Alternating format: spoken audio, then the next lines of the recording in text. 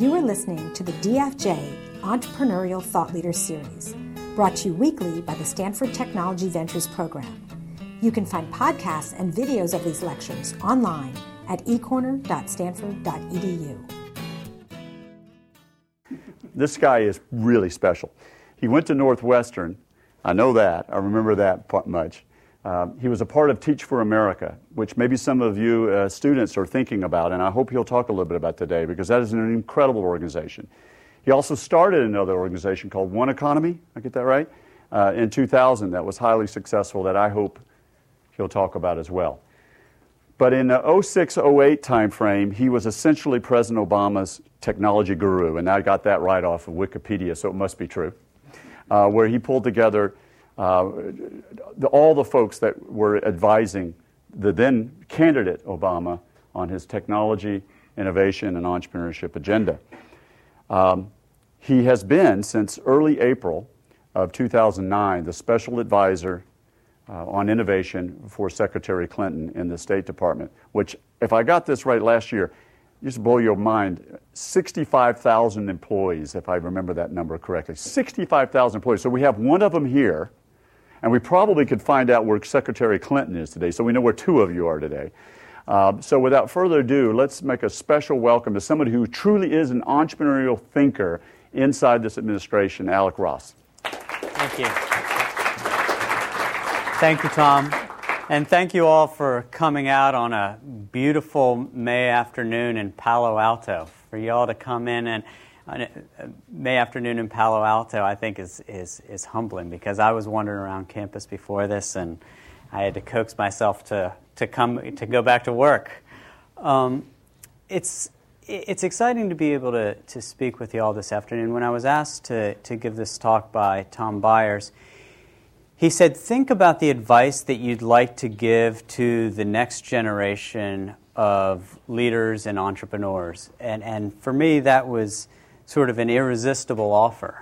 I'll talk a little bit about, my own personal story and some of what I did going into government and some of what I'm now doing in public service.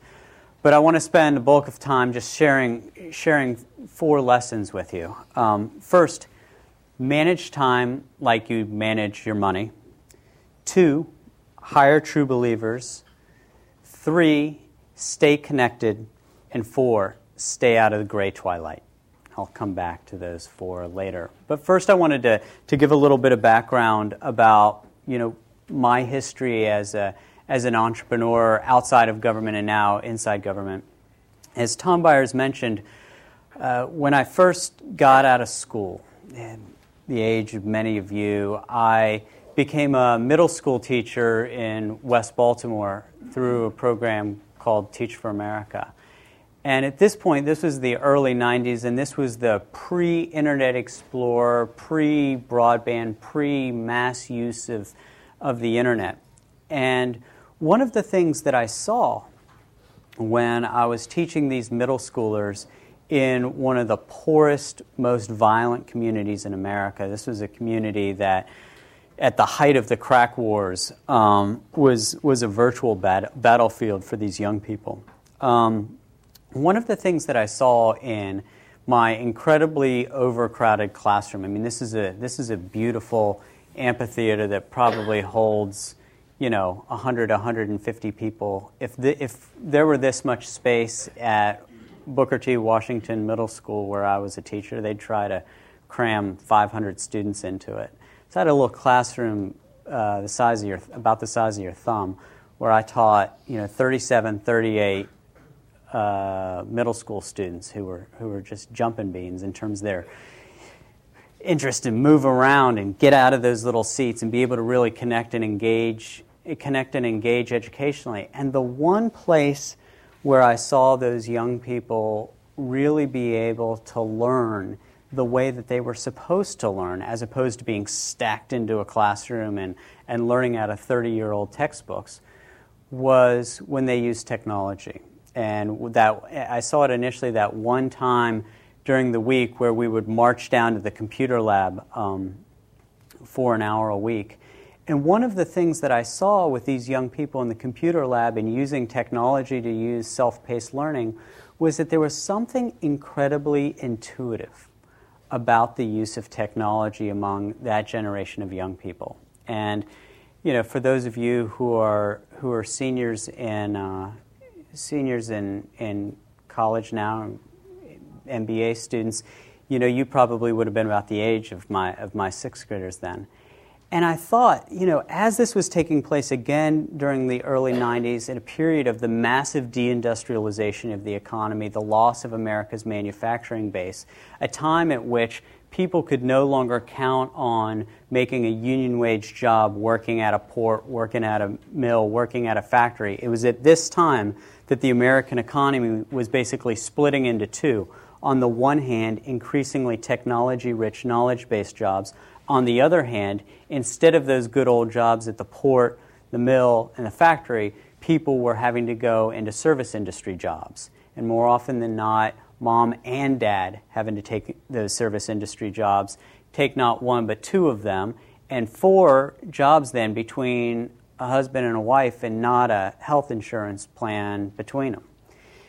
And so, what I and some buddies saw at that time with the changing nature of the economy and sort of the rise of technology was that, hey, this was an opportunity for people from historically low-income and working-class communities to enter the economic mainstream.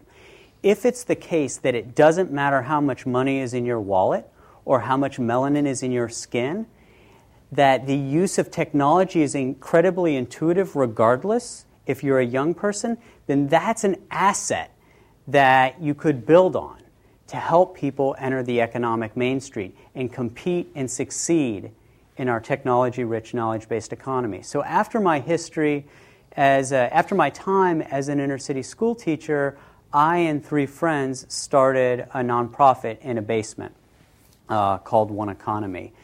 And if I knew then what I knew now, I wouldn't have bothered starting it. And if I had, I would have been incredibly unsuccessful. So there was something about being a 20-something-year-old, naive, hopeful individual that allowed me and my colleagues to become successful. And I'll get to the why of that a little bit later. And we built that nonprofit with the mission to maximize the potential of technology to help people of low incomes enter the economic mainstream. And we grew up from being 4 people in a basement to the world's largest digital divide organization, eventually helping more than 20 million people in more than 10 countries on 4 continents use technology to get the skills that they needed to live better lives.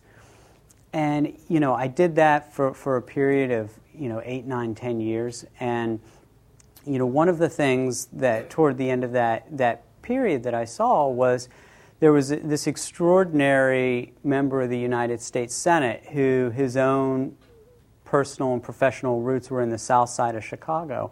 And I saw in this man, Barack Obama, that he got it.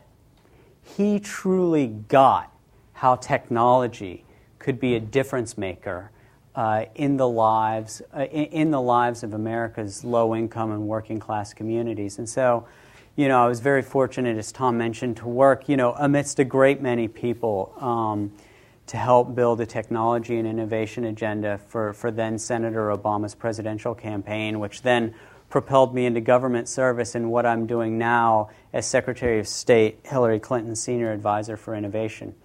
And to speak very briefly about what we're doing at the State Department, first of all, we're having an enormous amount of fun.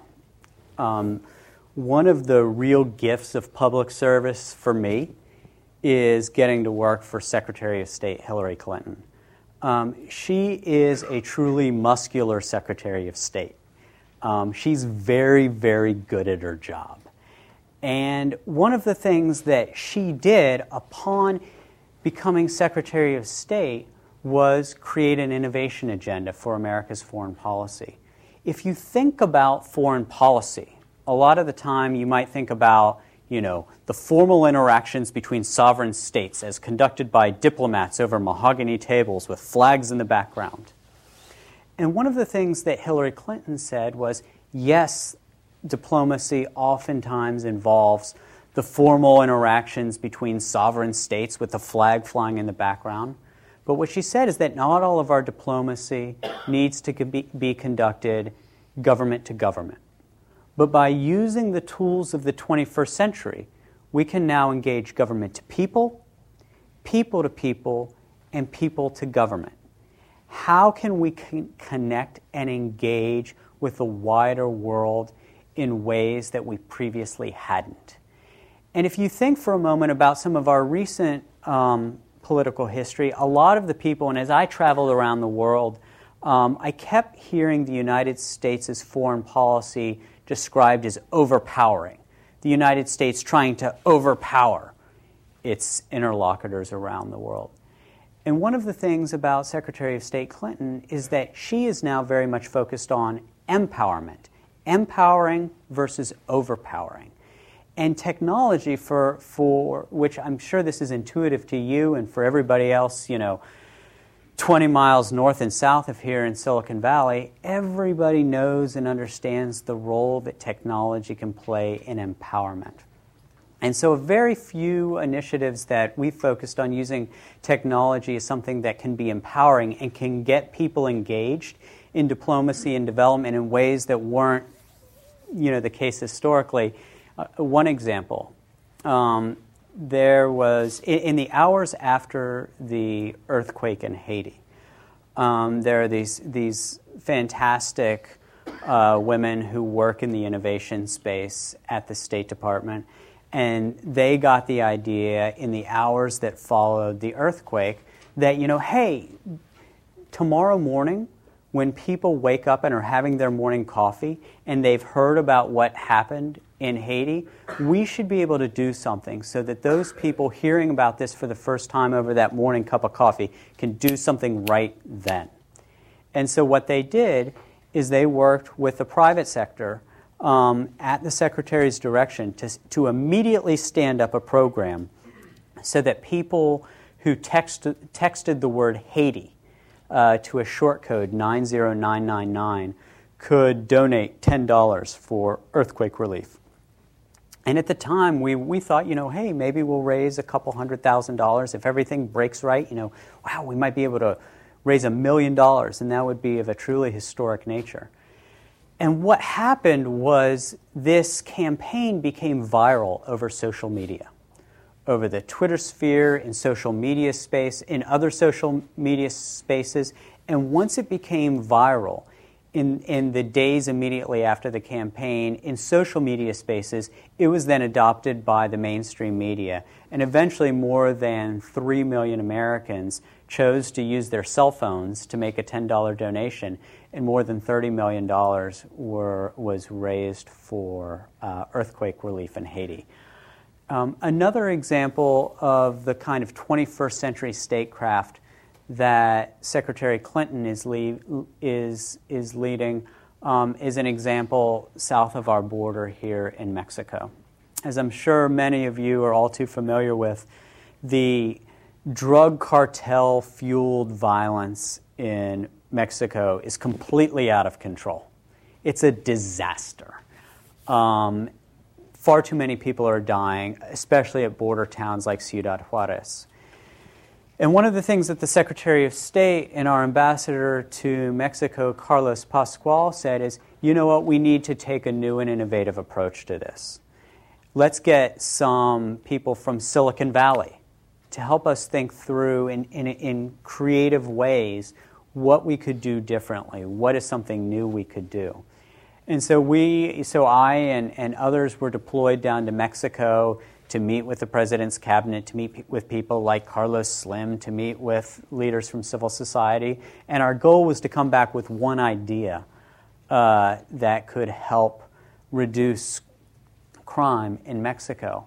And so we came up with a program that is likely going to launch sometime in the fall, based on what we learned down there, which was that the Mexican citizens themselves will no longer report crime, by and large, because they're afraid that if they walk up the literal or proverbial steps of the station house to report crime, they're going to get found out and will therefore be in danger.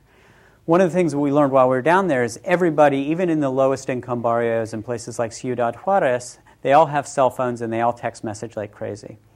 So we've set up a program where people are going to be able to anonymously text message, and I could explain how that works, but that's not the best use of this time. Just take for granted I'm telling the truth. People will be able to anonymously text message crime reports that will then compel the security forces to be on site within 10 minutes. So what we're trying to do with this program is to restore anonymity, transparency, and accountability back into crime fighting in Mexico. And we don't yet know if that'll work, just like when we launched the Text Haiti program. We didn't know what the results for that will be, but we're very hopeful. So these are just two very quick examples of some of the kinds of things that we're trying to do in a very innovative and very non-traditional way in sort of the fusty old world of diplomacy. But I wanted to sort of turn to the lessons that I've learned, having been an entrepreneur, having built an organization from a basement into a pretty successful global organization, having been a part of a campaign that really went from startup mode to helping revolutionize the way that people thought about innovation policy and how campaigns are run, to now in the State Department thinking about how innovation can help change diplomacy. And those four, again, are manage time like you manage money, hire true believers, stay connected, and stay out of the gray twilight. So briefly on each of those. Number one, manage time like you manage money. So think about the amount of effort that entrepreneurs spend thinking about the allocation of capital and the effort that they put into managing their money. That and building their product are the two most important things that they do, right? Well, one lesson that I've learned that I think any entrepreneur must learn if she or he is going to be successful is that just as important as managing your capital is managing your time. And this is something that took me a long time to get right. From age 22 to about 30, it was something that I struggled with.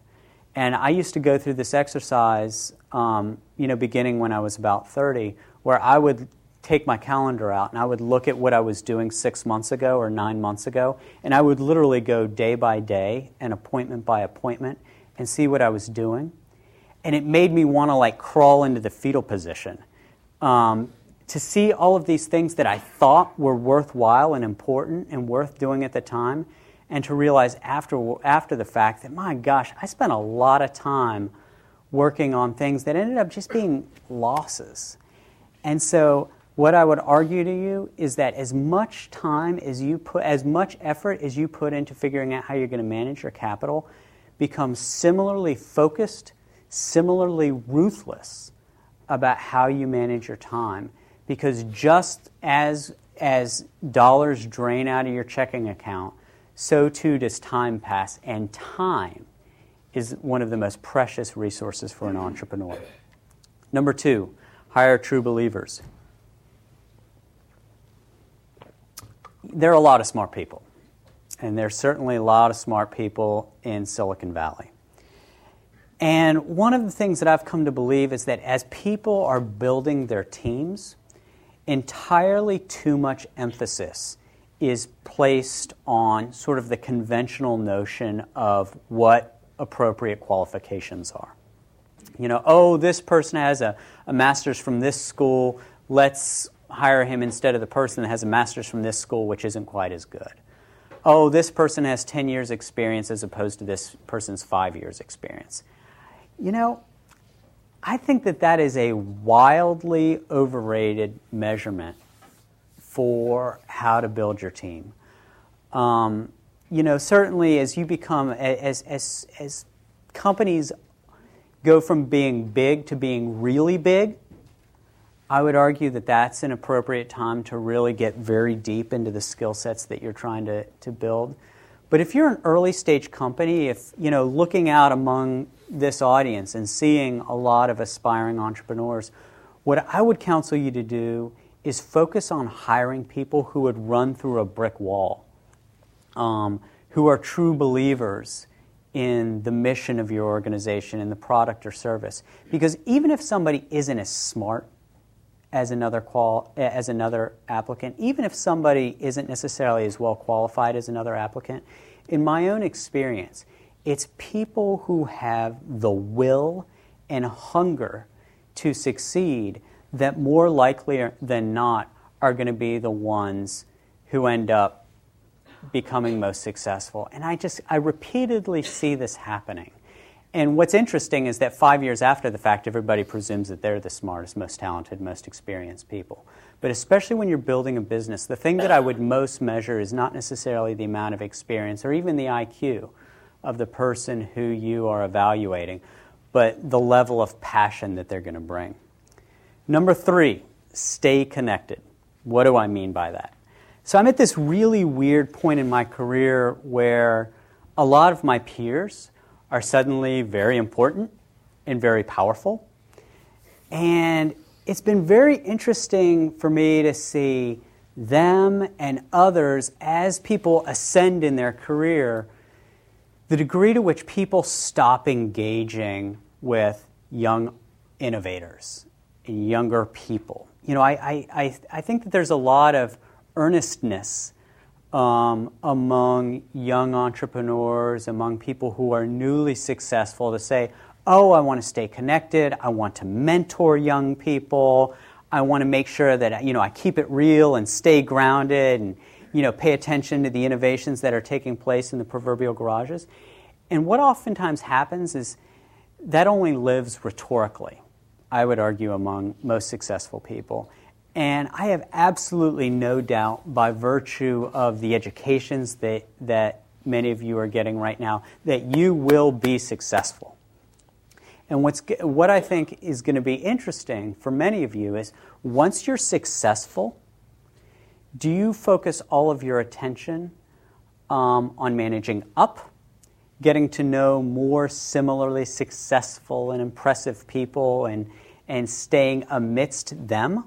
Or will you stay grounded and make a priority out of spending time with young people and young innovators? In Silicon Valley, there are many one-hit wonders. There are many people who have enjoyed success one time. I would argue that people who have founded and built 2 great companies, what oftentimes distinguishes the entrepreneur who has built 2 great companies versus 1 great company is that person who's built 2 great companies has managed to keep conversations going, has managed to stay connected with people who are no longer their peers. And if you even think about, the conference circuits, if you think about the social milieu that people who are suddenly powerful, who are suddenly rich, are pulled into, it distances you from young innovators.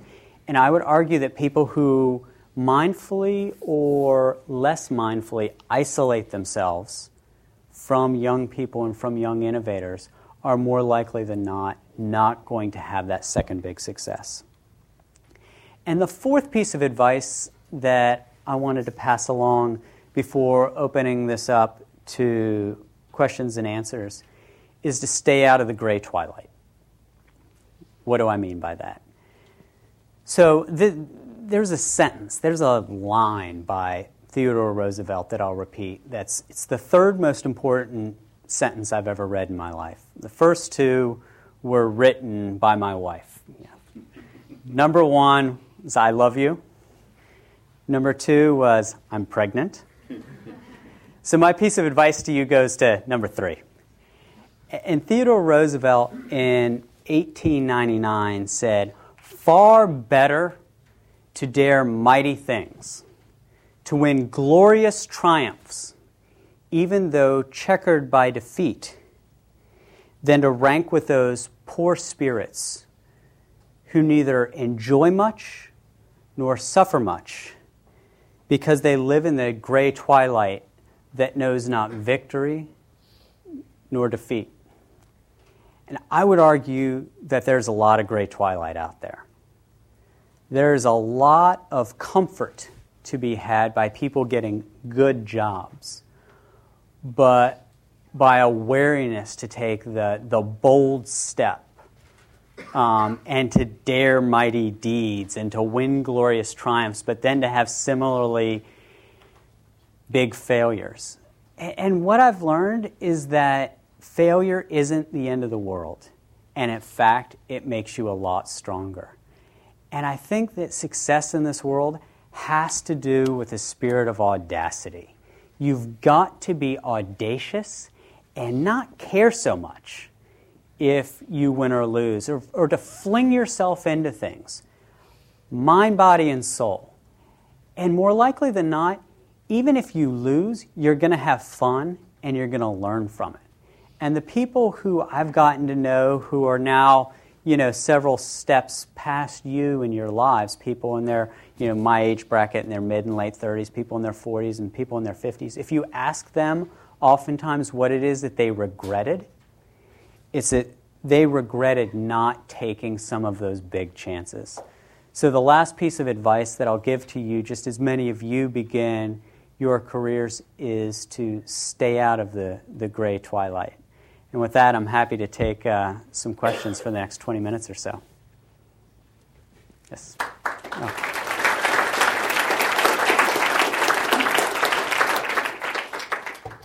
Yes, sir. I'll give you a couple of softballs to start off with.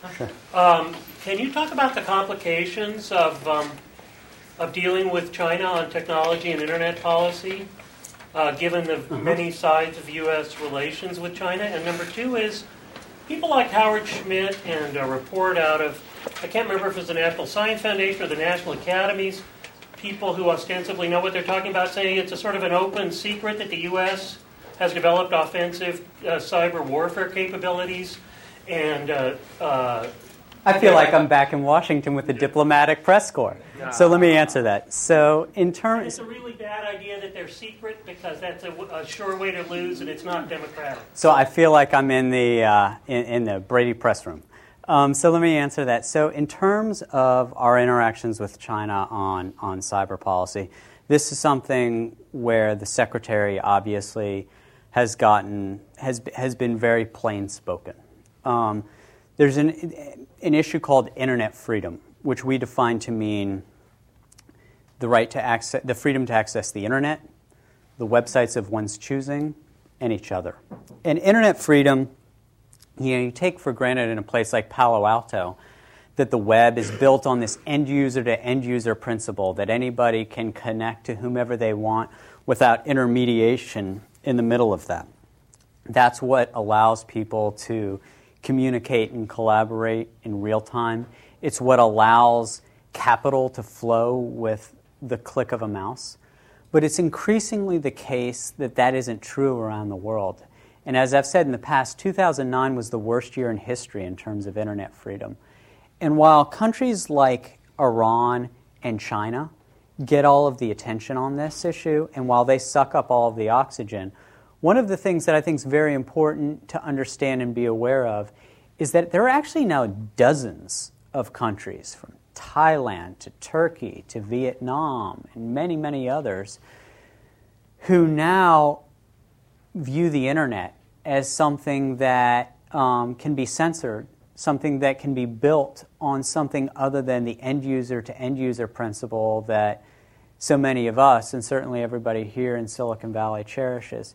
And so in terms of our engagement with the Chinese, we've been very forward with them about some of the differences that we've had on this issue. The Secretary of State gave a paradigm-shifting speech on January 21st, where she spoke bluntly to some of the differences that we have with the Chinese on this. I will say that I think that demographics are destiny.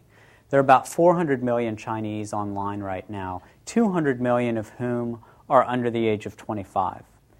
And if I had to guess, I would guess that those 200 million Chinese under 25 who are currently online, that number is going to grow far larger. And I bet that the push from that demographic, particularly as it gets older and as it gets more empowered, it too will demand from its government the ability to access an uncensored internet. As to the second point in your question, I'm not going to comment about any comments that other government officials have made. I'll let Mr. Schmidt speak for himself. Yes, Tina. So you talked about the value of taking on big, audacious goals and being willing to fail. Have you had any big failures that you've learned from and experienced? I haven't had any failures where, like, my company failed. Certainly there were initiatives at my nonprofit that we thought were going to be a big deal that just thudded. It's really interesting the degree to which things that you think are going to be successful fizzle, and some of the things that you think are promising turn out to be big. So just like the example that I used with the Text Haiti example, there's an example of something that I think we had modest hopes for what it could do, but it turned out to have this big impact. And what it's now doing far more significantly than just the $35 million that the Red Cross now has to do earthquake relief is little nonprofits all around the country are now saying, well, hey, maybe we can't raise $35 million in $10 increments over cell phones, but maybe we can raise $35,000. So it's interesting. If you think, I guess you all are too young to be at this point yet, but for myself and many others, we're used to getting, things by snail mail, from charities, with sort of the heartfelt letter and a return address where they ask for $25. So the interesting impact of the Text Haiti program is it now is encouraging charities to rethink that model and think about how they can do mobile giving programs. Yes, in the back. What do you think is the biggest obstacle to creating innovative change in governments? And is one sector of government more innovative or more accessible to innovation than others? Yeah, that's a great question. I think that there are a couple big inhibitors to innovation in government. One is statute and regulation. So what that means are, basically the rules that we have to follow.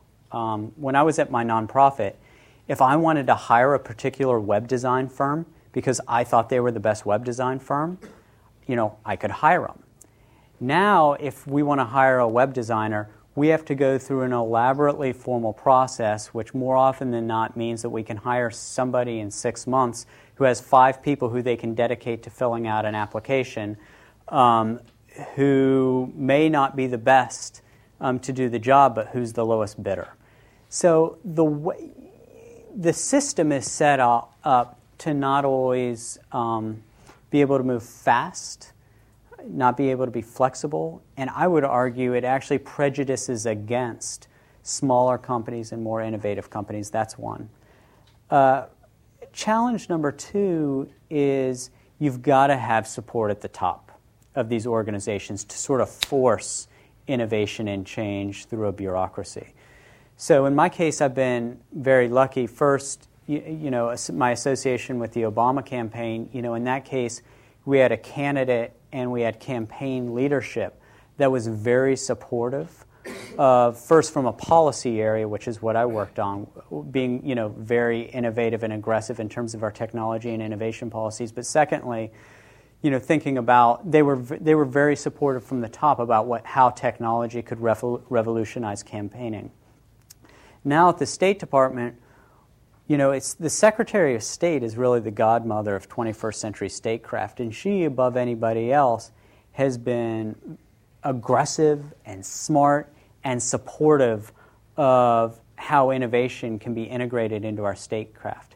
If you take her out of the equation, like if she's not Secretary of State, I and my colleagues would have enjoyed, 10% of the success that we did over the past year. So you've got to have that leadership from the top driving this.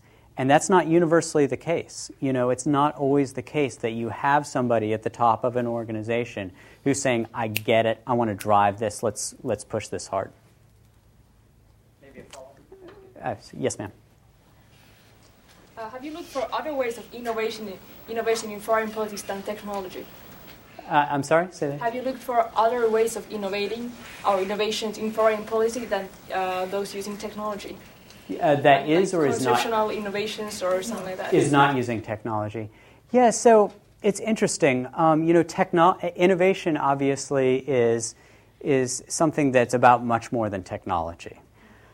So one of the things that, I'll give you one example. One of the things that we're trying to do in the innovation space that isn't technology specific is aid coordination.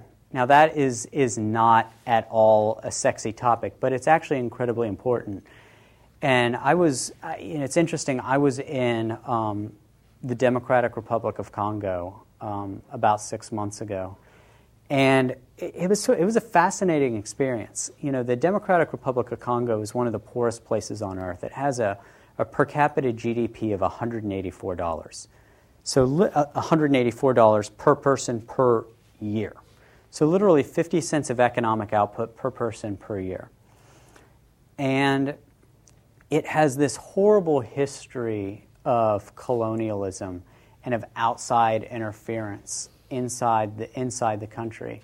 And I was there, and amidst the poverty and amidst the squalor and amidst the violence that was there were a whole host of philanthropic efforts, from the United States government, from the British government, from the Belgian government, from the EU, and then from big foundations, and then from wealthy individuals. And none of it was connected in a way that made any sense whatsoever. And so one of the innovations that we're trying to bring into our development policies, by way of illustration, is thinking about how to do aid coordination in a new and different way. And again, that's not terribly sexy, but if you're looking at something that can actually be particularly meaningful, that would be good. And especially if you think about it transnationally. So the United States and the Chinese, for example, have very different development policies in Africa. So China oftentimes is very focused on big infrastructure projects, and the United States historically has been focused on the provision of service. So the Chinese are building roads, and we're helping support hospitals and healthcare networks. And so just it seems obvious, but it's not anything that we've done, is say to the Chinese, hey, let's make sure that we build our hospitals where you're building your roads. It seems incredibly obvious, but decades have passed without coordination. So there's one example. Other questions? Yes? Since you arrived at the State Department following Condoleezza Rice's departure, has it been an evolution or a revolution within the State Department with respect to technology? Yeah, that's a great question. And this is going to sound like a cop-out, but it has the virtue of being true, both. So let me give some history to this. I would argue that what's happened since Secretary of State Clinton became Secretary of State has been revolutionary in nature and spectacular in terms of a very fast impact. However, the roots for this, I would argue, actually go back to the beginning of 2008. There's an interesting story. 21st century statecraft, as we think about it, really has its origins in February of 2008, where a Stanford graduate, a guy named Jared Cohen, if most of you, since you're still in school, I don't know if you're getting Stanford Magazine yet, but if you are, there's an article about my colleague Jared in there. One of the things that happened in February of 2008 was there was this movement, A Million Voices Against FARC, the FARC terrorist organization in Colombia. And there were demonstrations by 12 million people in 190 different cities around the world. And following those demonstrations, the FARC saw more demobilizations in a couple weeks than had happened in the previous decade in terms of military action. And so the State Department was like, how did this actually just convened a summit in April focused on entrepreneurship in Muslim communities. And I think that's a good model. So if you think about environments that are prone to radicalization, they oftentimes are places, as you know, third world, high concentrations of poverty. And thinking in this case about what we could do in Muslim communities, one of the things that we realized that we could do that would have the greatest impact is foster entrepreneurship. And so as a very practical matter, what do we have to offer? We have money, we have tools, and we have people. And so the key for us is to put all three to work.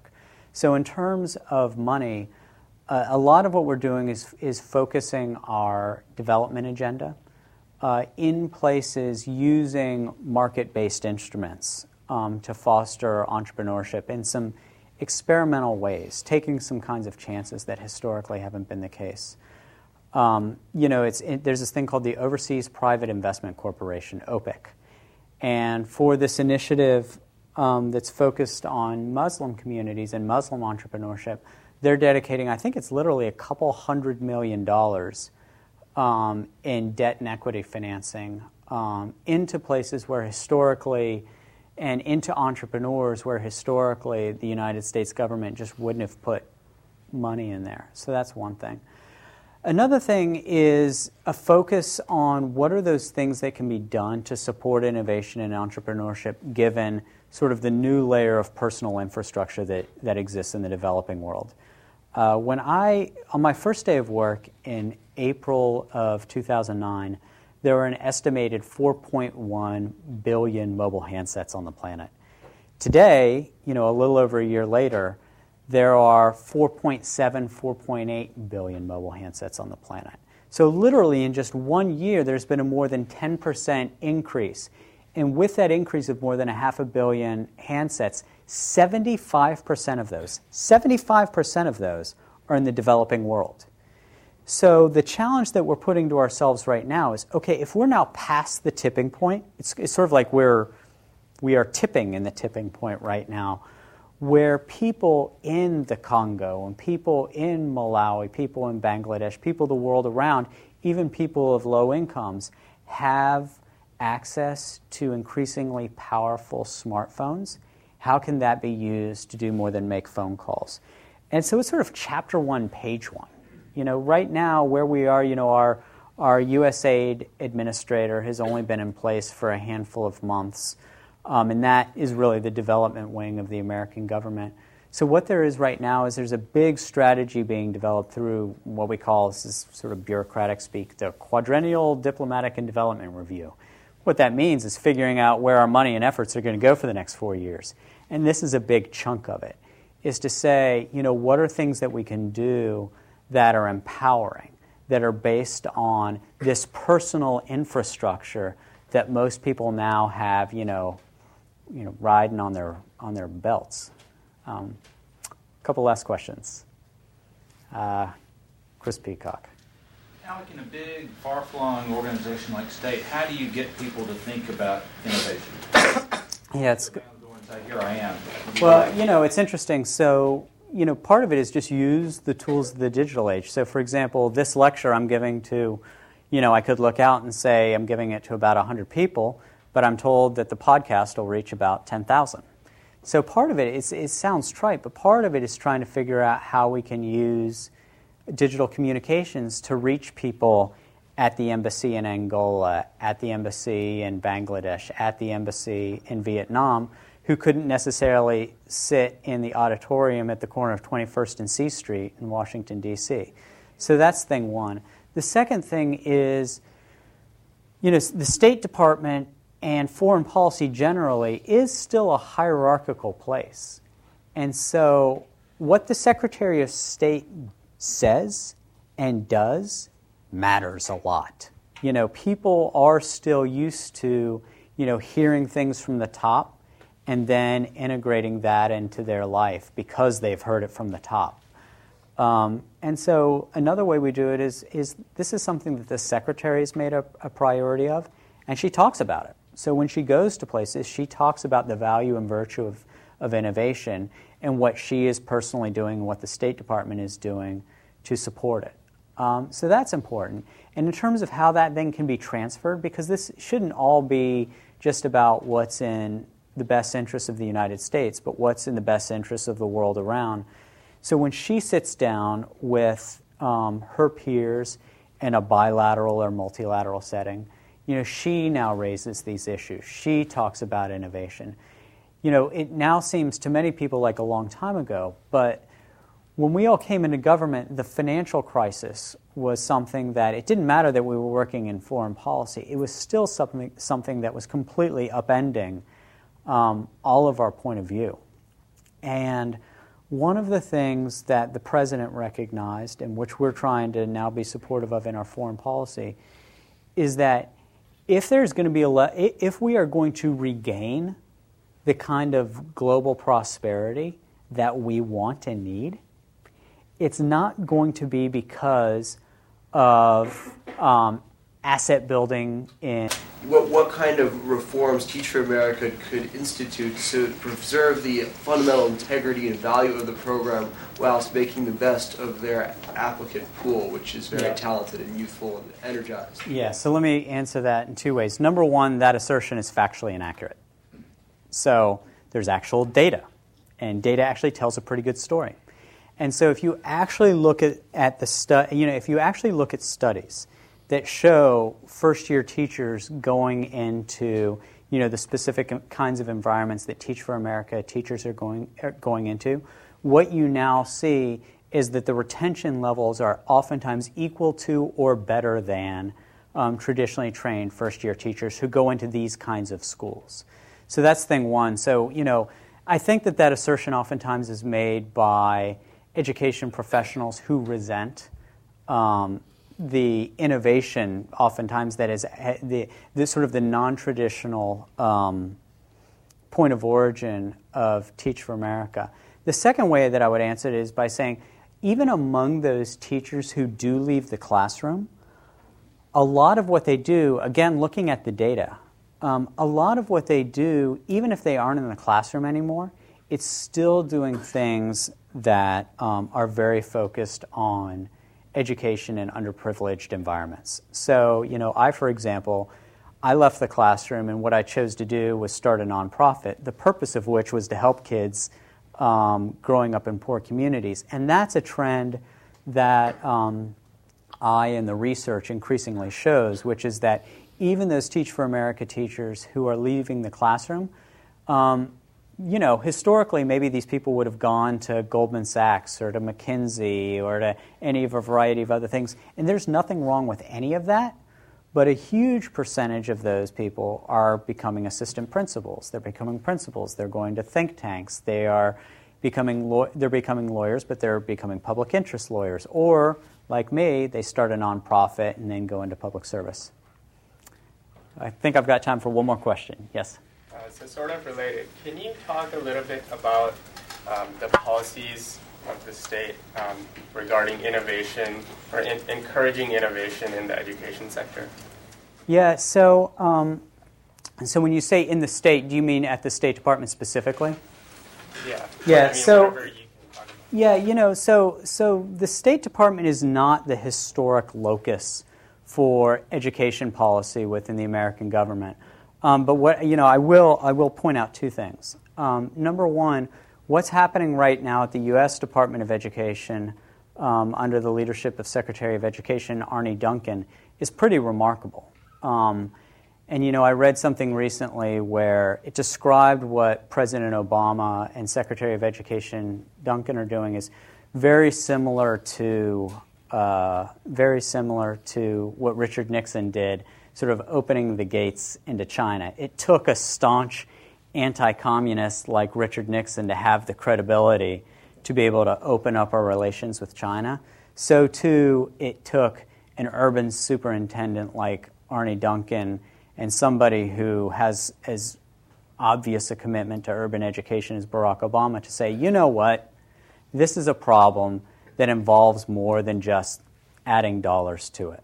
Let's take away the firewall that exists between students' educational performance and teacher evaluation. That might seem obvious to a smart young person like yourself, but that historically has been a firewall that you absolutely couldn't cross. In terms of the State Department and in terms of the United States' role, promulgating policies like that abroad, I think this is a case where a little bit of humility is called for. Nobody's a prouder American than I am, and I'll beat my chest about all of those things that I think we do best and that I think we can do to empower citizens the world around. But you know what? I think we can learn a thing or two about math education ourselves from people in Singapore. I think we can learn a lot about public education from public education systems from outside of the United States. So while we as Americans, I think we have a unique and important role given our global leadership to assert ourselves in a variety of ways, I also think that on a couple things, a little bit of humility is called for. And while I think that President Obama and Secretary of Education Duncan are doing spectacular things, before we get on our high horse and start evangelizing for the way that America does public education, I'm personally of the point of view that we're still in a good point where we could do a little bit more listening than talking. So with that, thank you all.